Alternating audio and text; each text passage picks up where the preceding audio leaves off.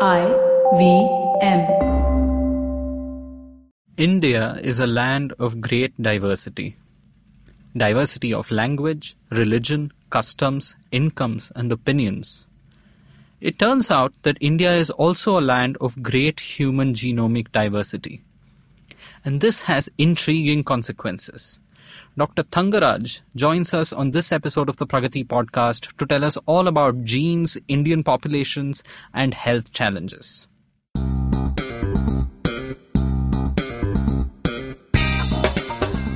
Welcome to the Pragati podcast, a weekly talk show on public policy, economics, and international relations.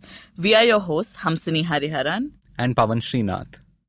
Joining me as a guest host today is Dr. Shambhavi Nayak, fellow at the Takshashila Institution. Dr. Thangaraj is a renowned scientist working at the Center for Cellular and Molecular Biology, CCMB, in Hyderabad. He has published extensively on the origin of humans, on genetics and disease and how they affect the lives of Indians. He has a host of publications in top journals like Nature and Science and is at the cutting edge of his field, not just in India, but in the world. We'll be back with Drs. Thangaraj and Nayak after this short break. You know what it's been? It's been another awesome week on IVM. If you aren't following us on social media, make sure you are. We're IVM Podcast on Twitter, Facebook, and Instagram. On Cider Says this week, we have comedian Adar Malik. Adar also hosts a show called Sunloji. You should check that out as well. But on Ciders, he talks about everything from theatre, family heritage, and sings a comedy song. On IVM Like, Sharanya and May are back to join the gang to talk about their favorite subject, rom-coms. On the Pragati podcast, Pawan and Hamsini discuss how and why the fall in the Indian rupee is connected with developments in Turkey, with co-founder and fellow at the Takshashila Institution, Narayan Ramchandran.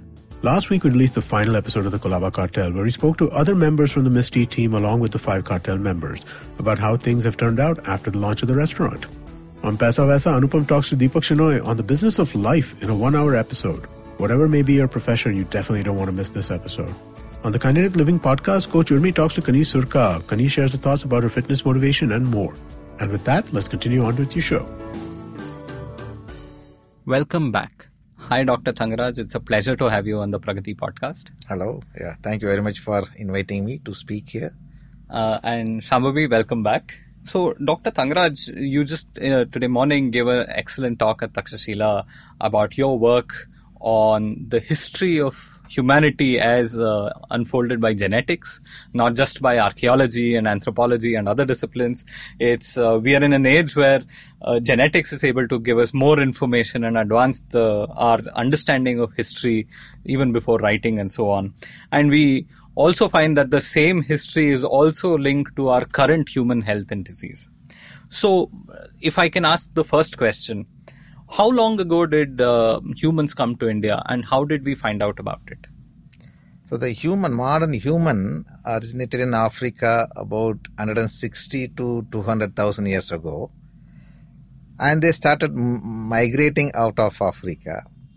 Our work on Andamanis actually defined that the modern human must have arrived Indian subcontinent around 65 to 70,000 years ago. Does this make the Andamanese population one of the oldest discovered outside Africa? Yes. After that, people have also studied Australian Aboriginals. Okay. But they are not pure. They are all admixed. The pure population who migrated out of Africa are the Andamanese. And that's because of the quirk of geography, right? Andamanese have sort of remained as an isolated community. Yes, they remained in isolation for last several thousands of years. So that makes them as one of the very unique populations, very unmixed, unique populations. Still they carry their own genome. Could you tell us a little bit about the science of how you can tell that they came to Andamans about 70,000 years ago? So we used to use several type of markers. One is the markers which are inherited maternally. That's the mitochondrial DNA marker. Okay. Other one is inherited paternally. That's a Y chromosome. And there are also markers which inherits by both the parents. It's autosomal markers. So using the uniparentally inherited markers like mitochondrial markers and Y chromosome markers, one can trace back the maternal and paternal lineages. By also looking at the mutations in the mitochondrial DNA, one can calculate the age of the population. Okay. Since the Andamanis are in isolation for the last several thousands of years, they acquired unique set of mutations. So those mutations have helped us in calculating the age of the populations that turn out to be 65,000 to 70,000 years. The mitochondrial DNA are little circular pieces of DNA, right? They're not there in the nucleus. So they don't come from both the mother and the father, right? In a cell, we have nuclear genome. In a somatic cell, that means that any part of the body, if you take a cell, it consists of nucleus. That means within the nucleus, there are 46 chromosomes. Right. Of that, 23 we inherit from the mother, 23 we inherit from the father. Whereas the mitochondria, in a given cell, there will be large number of mitochondria, and each mitochondria there will be a large number of mitochondrial DNA. They are all inherited only through the mother, because only the egg mitochondria remains there. The sperm mitochondria remains outside at the time of fertilization. So there is no paternal contribution of mitochondria. So that way we can trace it back generation on generation. Yes. Without this cross-fertilization. Yes, right? yes. Okay. So, Dr. Thangaraj, if I may just ask, what are different sources of mutations that actually contribute to how the genome looks? And why is population isolation such an important factor in this case? If you take mitochondria, different region has a different mutation rate. Mitochondrial DNA is 16.5 kilobase in length, circular DNA. Unlike the nuclear genome, there is no intron. All the genes are arranged one after the other. On the other hand, there's also a region called hypervariable region. It's about 1.5 kb in size. So only that part is non-coding. Mm-hmm. Therefore, the mutation rate is very high within that hypervariable region. So that helps if somebody wanted to look at immediate individual variations or population-specific variation. One can use that hypervariable region to find out this difference. But somebody want to look for the evolutionarily conserved variations, they can be found only in the coding regions of the mitochondrial DNA. So those are the ones which we use to trace back the evolution of different populations. They are very, very consistent in nature. So you have mutations that happen in certain regions, once every few generations, once every few 100 years? Yeah. So there are mutations. For example, the hypervariable region is the one which has a very fast evolving mutation rate. Maybe once in 400 to 500 years, one can find the mutation. Whereas in the coding region, some region can have mutation once in several hundreds or several thousands of years. Okay. So that helps at in various level or various evolutionary stage, one can calculate the age of the population. Okay, so in that sense, just like we have seen all these species trees, right? Evolutionary trees of various species. So what you're telling us that even within human beings, we can find something like an evolutionary tree of populations by looking at something like the mitochondrial DNA. Yes. So one can, there's a scientific term called as haplogroups. Okay. So based on specific mutation, the population or people can be grouped in a specific haplogroup. Okay. So that is based on the mutations. Right. In a mitochondrial DNA. For example, the two populations are very recently diverged. You can see the most of the mutation would be common between this group. There will be very few makes the difference. So as I mentioned earlier, that different set of mutation will have different age. So one can actually calculate how many hundreds or how many thousand years back these two populations have diverged. Okay. So that's the advantage of using. And similarly, you can also find out about the male line via the Y chromosome. Yes. Okay. Yes. So same way the Y chromosome also can be used for constructing the haplogroups. So Okay. based on the different set of mutations. So we know that the Andamanis are among the oldest human beings with a unique population discovered outside Africa. But who are we as Indians today then? Where did we come from? I know it's a grand question. There are all kinds of debates about Aryan invasion, migration. But what is the base of what genetics is telling us? Yeah, it's very interesting for everybody to know about our own origin. So we all part of, particularly those who are in South India, are part of the early human migration. Actually, when the Andamanis were migrating, taking the southern coastal route, a group of them have stayed back in southern part of India. Okay.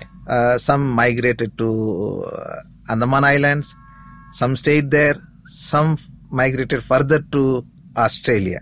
If Okay. you look at Australian Aboriginals, Andamanis, and some populations, South India particularly, population like those who are in Kerala, Kurumba, they all share a common genetic affinities. So Okay. that tells that this is the way they have all migrated. In this process of studying human population genetics, we came to know that the first modern human who settled in India are the one who migrated earlier as a part of Andamanese migration, who settled in southern part of India. We call them as ancestral South Indians. Okay. That is the first settlement in Indian subcontinent. Then the second wave of migration brought people towards north, who are also related to Middle Easterner and Europeans, whom we call as ancestral North Indians. Okay. And these two groups gave rise to many populations, and this had happened for about several thousands of years. Okay. Then during the last 2000 to 4000 years back, these two founding groups have admixed. Okay. This And admixture, admixed means they means intermarried. they married. Okay. There was a marriage pattern between ancestral South Indian and ancestral North Indians. Okay. This had happened for 2000 years. After that, for the last 2000 years, every single population started maintaining the endogamy marriage. Endogamy in the sense, marrying within the community or within the group. And because of that, so every single population is very unique now. Okay. And we don't know what was the reason why everybody started maintaining the endogamy or marrying within the population. One reason could be the caste system which arose around 1000 to 1500 years must have put more pressure for every population to maintain the endogamy. Right. But the marriage pattern, marrying within the group, is much older than the caste system. Any examples of that where we don't have caste but we still have this idea of marrying within the community? Yes, there are many issues, particularly if you go to the remote place where the ancestral tribal groups are there, particularly if you take even Andamanis. There are 4 tribal groups, Andamanis, who typically look like Africans, like Onge, Great Andamanis, Jarvas and Sentinelese. Although they are all typically look like Africans, but they marry within the groups. They don't marry between the groups. That's the best example. Who doesn't know anything about caste system? No, they still marry, follow the population-specific marriage. And does this make India unique in the world? Is this? Do you see this level of endogamy that exists in other parts of the world? You don't see such kind of endogamy and such a large number of population groups anywhere in the world. It has been well established now based on the anthropological evidence. We have 4,635 population groups in Wow. India. Wow. Nowhere in the world you have such a huge human diversity. This diversity, in a way, very unique in terms of population as a whole, and also the disease pattern is very unique when compared to other countries or other continent.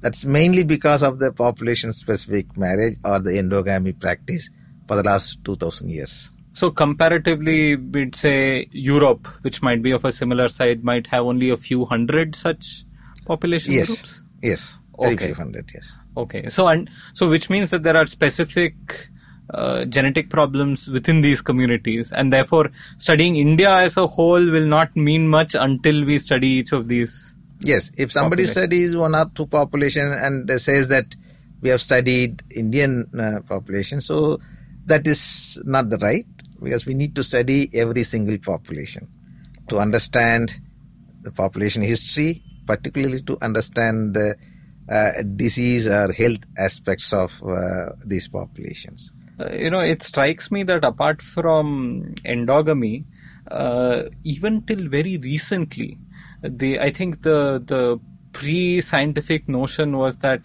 the lineage is patrilineal, right? So from your father's line. So even I think within endogamy there was this idea of gotras within the caste system where you're supposed to marry outside the patrilineal line. But that would something like that have helped maintain some genetic diversity within a community? Or if you consider in a long term, thousands of years, several generations, that may not really help, because maybe few generations it may help. Again, it's going a circle. Right. One has to find partner from the same community. So that's what we are talking about. Right. And they're not going to marry anyone from outside that community. So it's making a circle. Maybe it delays a little bit, but ultimately all within the community. And also, just to add, I think with the Gotra thing, you guys still have marriages within the family, because so my aunt, when she gets married to somebody else, will have a different Gotra. So Right. I might still be able to marry my cousin. So the DNA shared is still going to be there.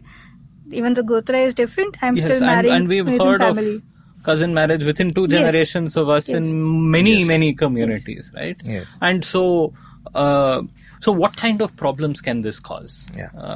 Yeah, so that's a very, very interesting study which we did very recently to understand what is the impact, what would be the impact of this endogamy which is being practiced by many communities in India.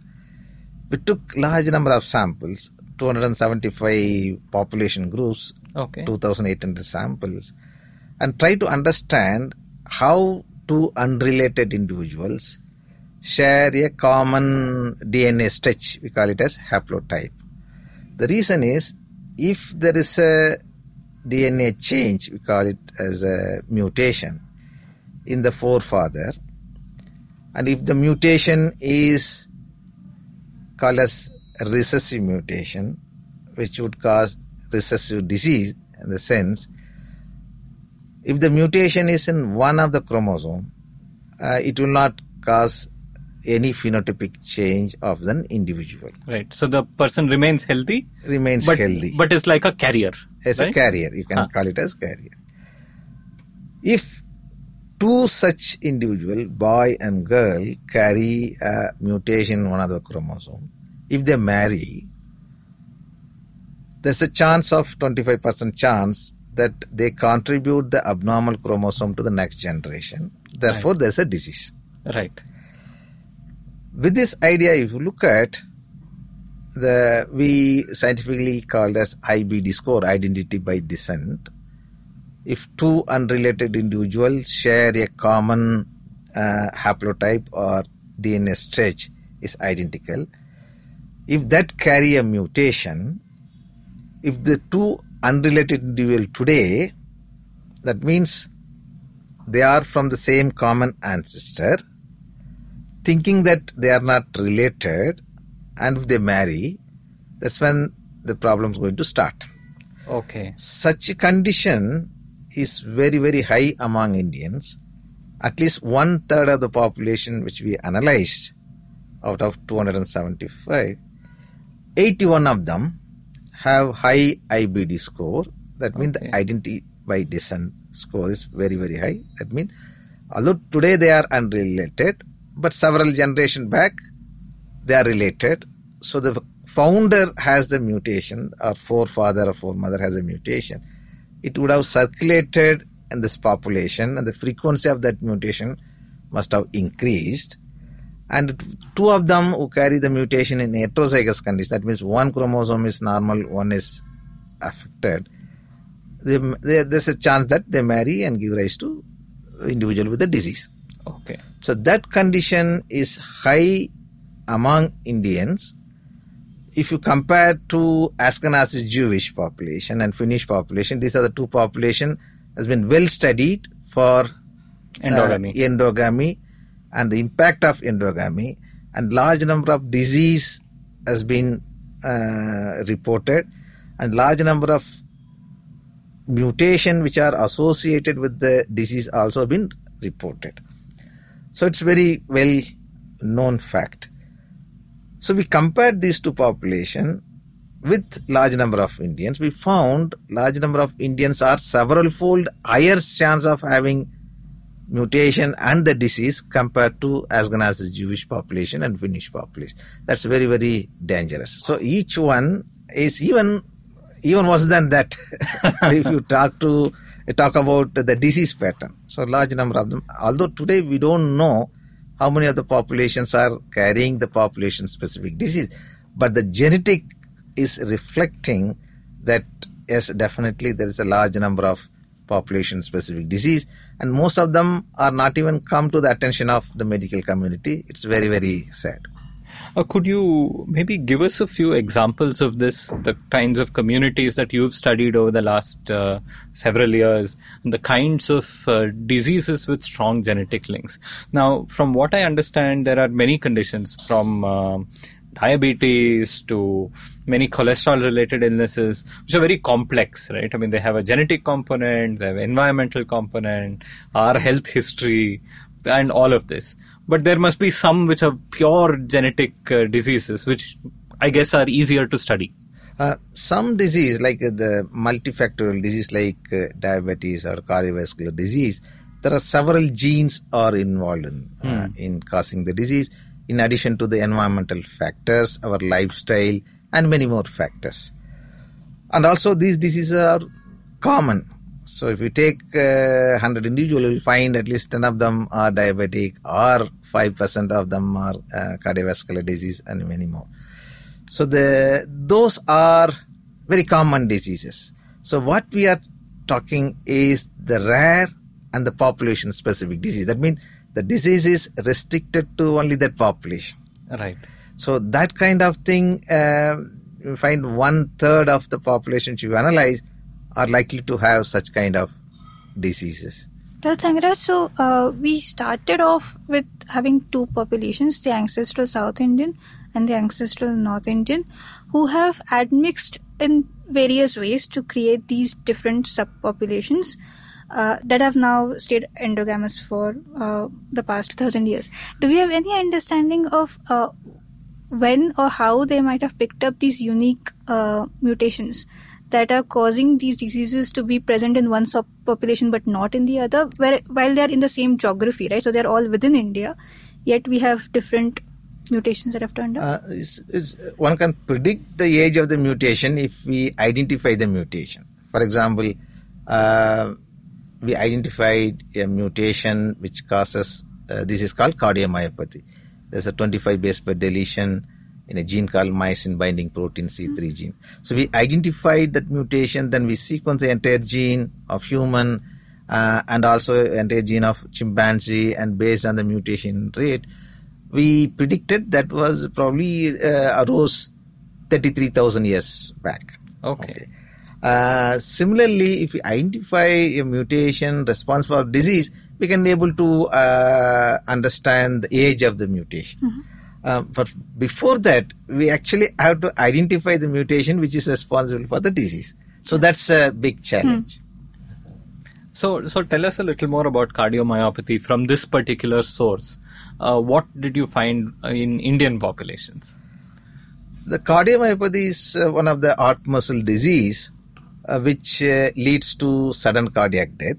And there are three different kind of cardiomyopathy.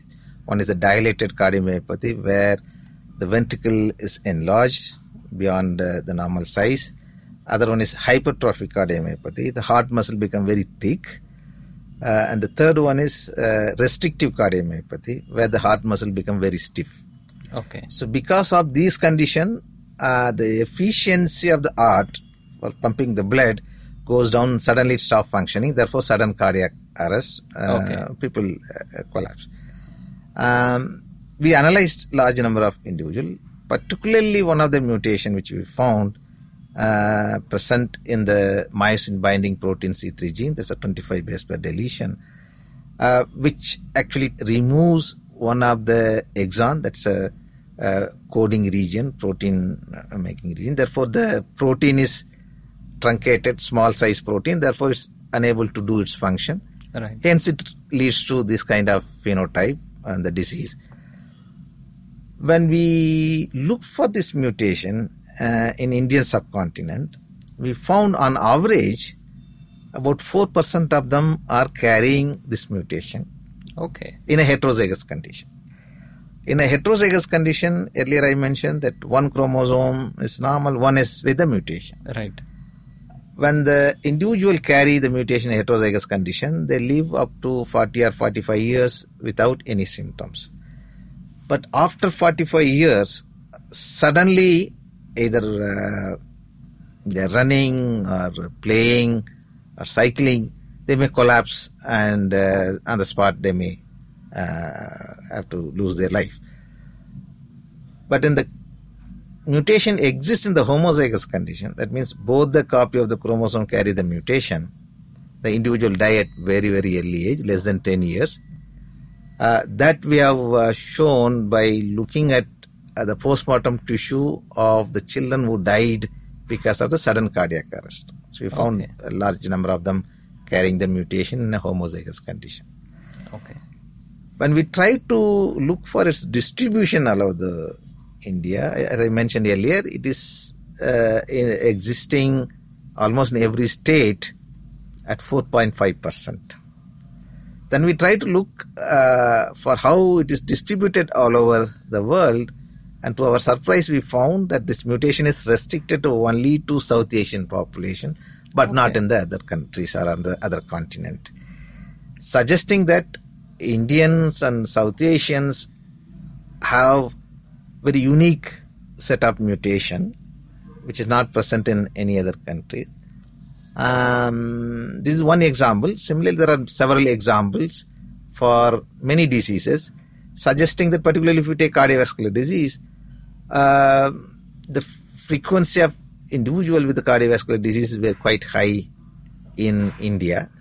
So this could be the reason why we are more prone for cardiovascular diseases. Similarly, there are many examples. There's research from, say, the United States about how the African American population in the US might suffer from a higher rate of diabetes. So similarly, any examples of how individual communities in India have a higher predilection for one disease or another? One of the examples could be the Vaishyas. So Vaishyas are a small community in Andhra Pradesh. Now they are also in Telangana. So they are, for the last several years, following a very strict endogamy. And several years ago, it has been found that they have a problem of pseudocholinase enzyme deficiency. So because of that, when somebody from Vaishya goes to hospital for surgery, if the regular anesthesia is given to them, most often they may not come out of the anesthesia because of certain unique mutation which has not been found so far. Every drug which we take, there are genes which metabolize, breaks down, therefore we will come out of the anesthesia after some time. Right. But here, because of the mutation, they are unable to metabolize the drug, And therefore they are in the impact of the drug for very, very long period and may lead to paralysis. Okay. So although the gene has not been identified yet, or the mutation has not been identified yet, but what we found was for the last 108 generation, this particular population is following the endogamy marriage. Okay. So there is no gene flow on both the sides. That means that they are not marrying anybody from outside and bring them into their community. The same way, nobody is going out of this community and marrying outside. Otherwise, this condition would have changed. Okay. So this is one example. There are several examples where you can see that there's a regional specific diseases. For example, Handikudu disease. There's a place called Handikudu in Karnataka. In that place, most of them are with disease where their bone, both the hands and leg bones are bent, and mostly they are in short stature. Because very unique condition. That's why it's named after the village as a Handikudu disease. That's again that regional specific. Probably some founding mutation which makes everybody in the village or most of them in the village are with this particular disease. So there are several examples one can... and I'm sure there are thousands more that need to be researched. Yes. So these are the ones which is just come out now. There are many more. For example, some diseases, some mutation which may lead to very early death, premature death. There's no way that information is reaching to medical community or any health officials.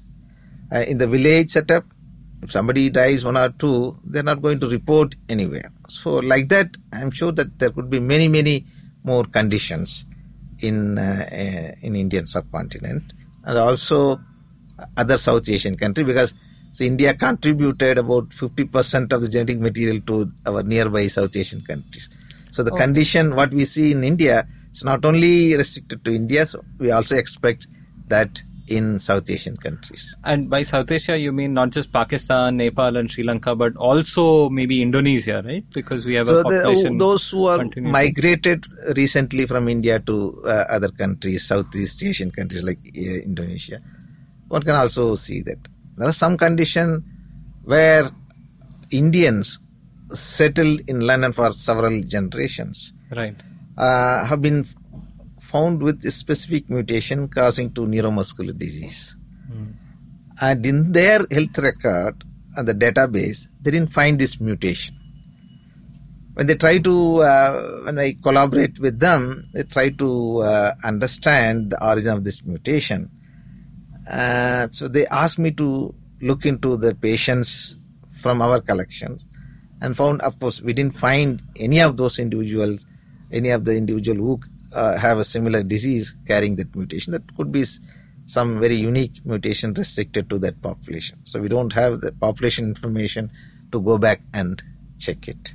On the other hand, there's also one example where in Europe, they have found a mutation which is responsible for microcephaly.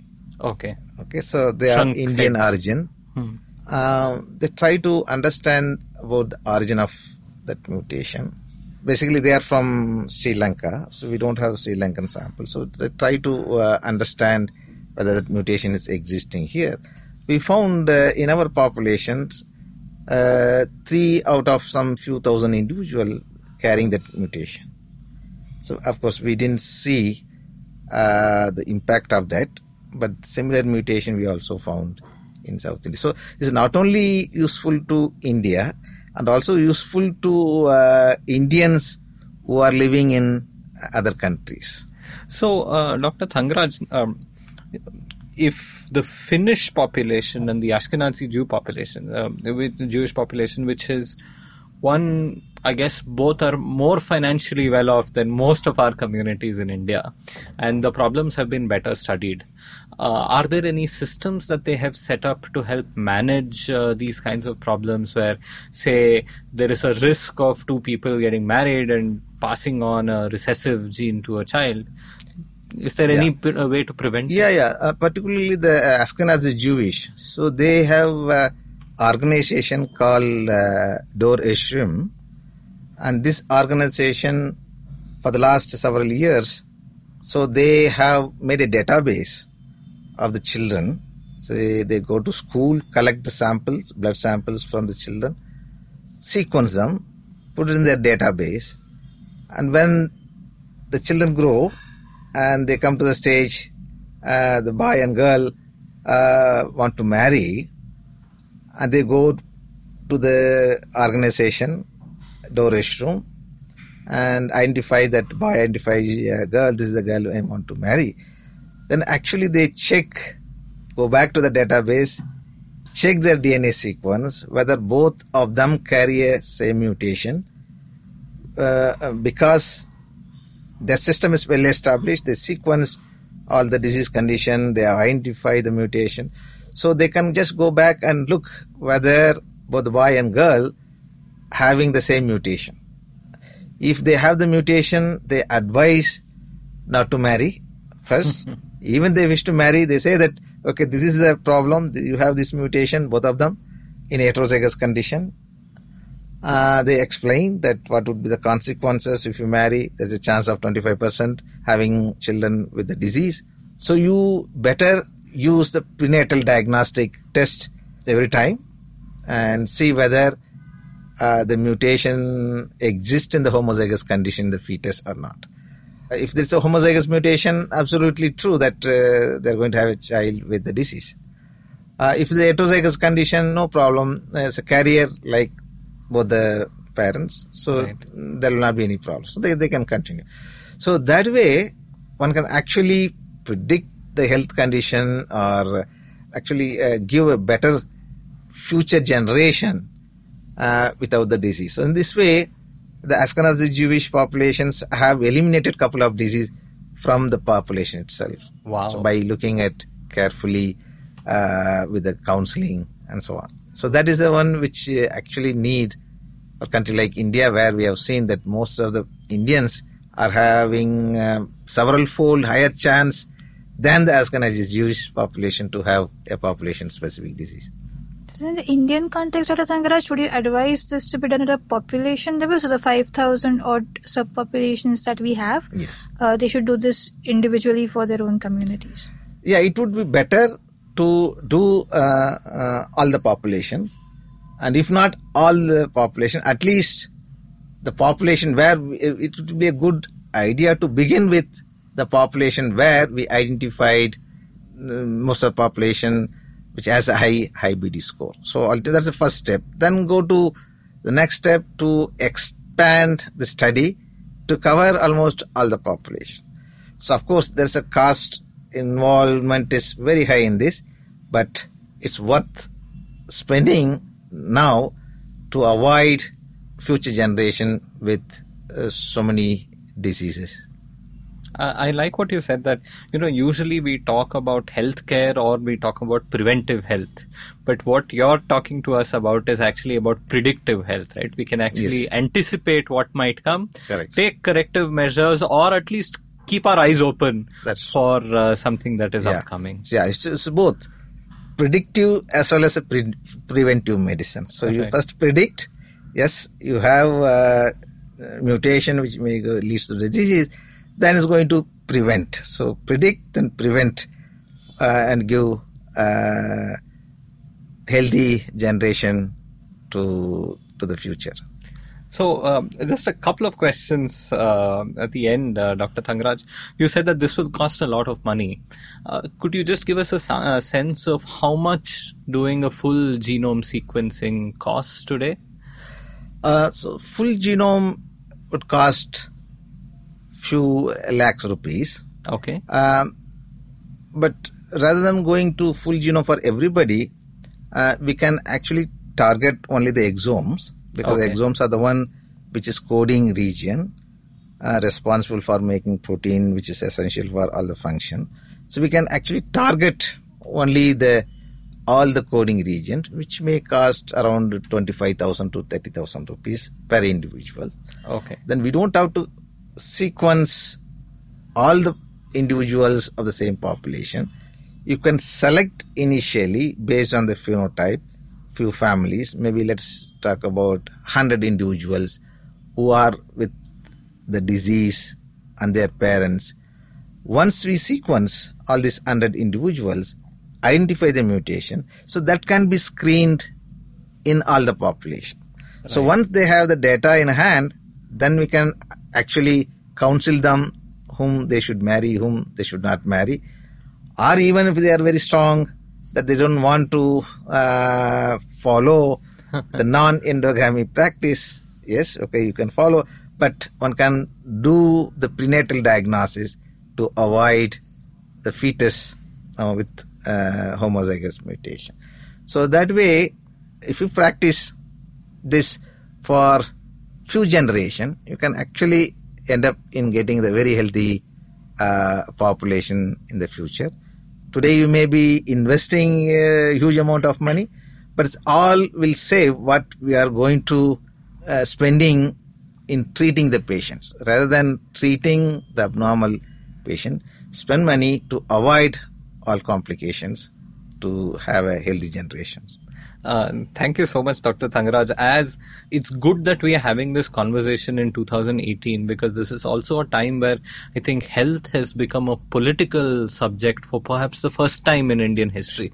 Individual famines, individual diseases were always captured public imagination. Yes. But the idea that now we are talking about, be it Ayushman Bharat or universal insurance or something, to me it is a sign that health is a subject whose time has come in India. Yes, I agree. And bold new policies need to be formulated. Absolutely. And here's to hoping that we understand India's population and its genetic diversity well, so that we can manage our healthcare much better. Yeah, thank you very much. That's a great view to have something of this sort, which would be even more better if this reaches to the public and reaches to the government, so that some positive information comes and would be helpful for the future generation.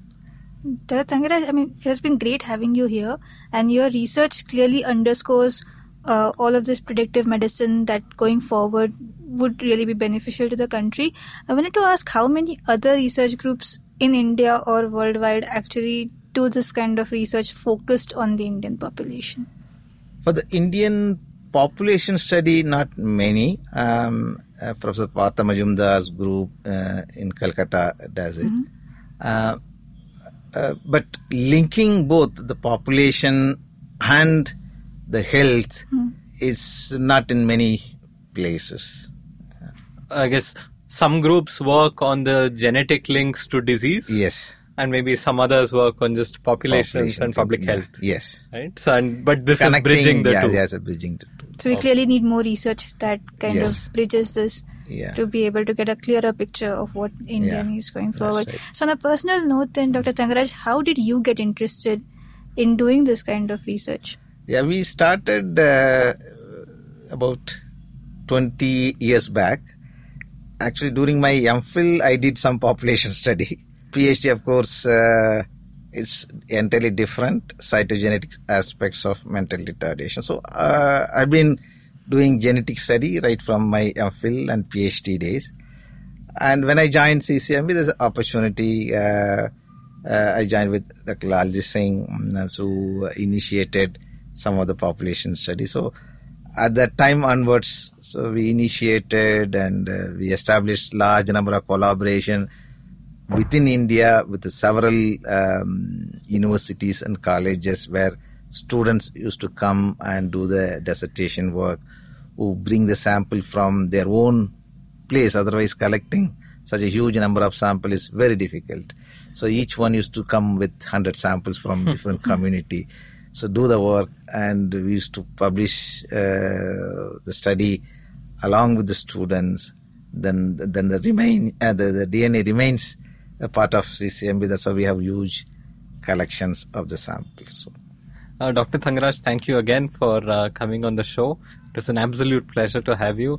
And it was an absolute pleasure to talk to you about everything from human history to modern healthcare challenges. Yeah. Thank you very Thank much. you. And it's my pleasure to be here. Thank you for staying with us till the end. If you have any questions for Dr. Thangraj or for us, do write in to podcast@thinkpragati.com. Visit our website at thinkpragati.com for your daily dose of brain fodder on all things public policy. You can subscribe to the Pragati podcast on the IVM podcast app or wherever else you get your podcasts from. We're there everywhere.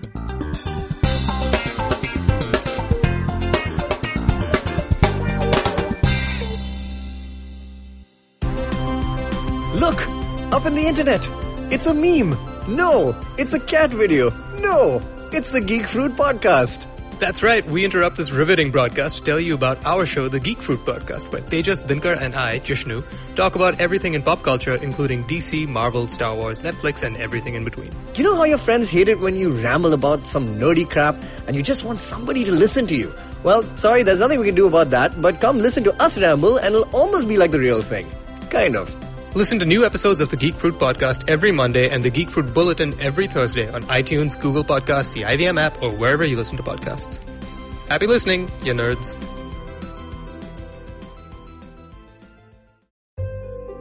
अगर आपकी जिंदगी में कोई ऐसी आपको दुविधा हो जिसका सवाल कोई दे नहीं पा रहा, तो हमने बनाया है आपके लिए एक खास शो जिसका नाम है सुन लो जी सुरलॉजी, जिस पर मैं पवन कुमार आपका सूत्रधार आपका स्वागत करता हूँ ताकि आप पूछ सके सवाल सोनू से. Yes, I am Sonu. Hello, pleased to make your meeting. I am a super reality celebrity और दुनिया के कोई भी प्रॉब्लम नहीं है जो सेलिब्रिटी सॉल्व नहीं कर सकते, तो मैं आपके सारे प्रॉब्लम्स का हलाइजेशन एंड सॉल्वाइजेशन कर दूंगा. तो जी हाँ, सोचिए मत, जरूर सुनिए सुन लो जी सोलॉजी हर बुधवार, that is Wednesday. Please like आइज, शेयर आइज, कमेंटलाइज. अगर आपके पास कोई भी प्रॉब्लम्स है, सोनू को बताइए. सोनू सारे प्रॉब्लम सॉल्व कर सकता है. इसी तरह तो मैं सुपर सेलिब्रिटी बना हूँ.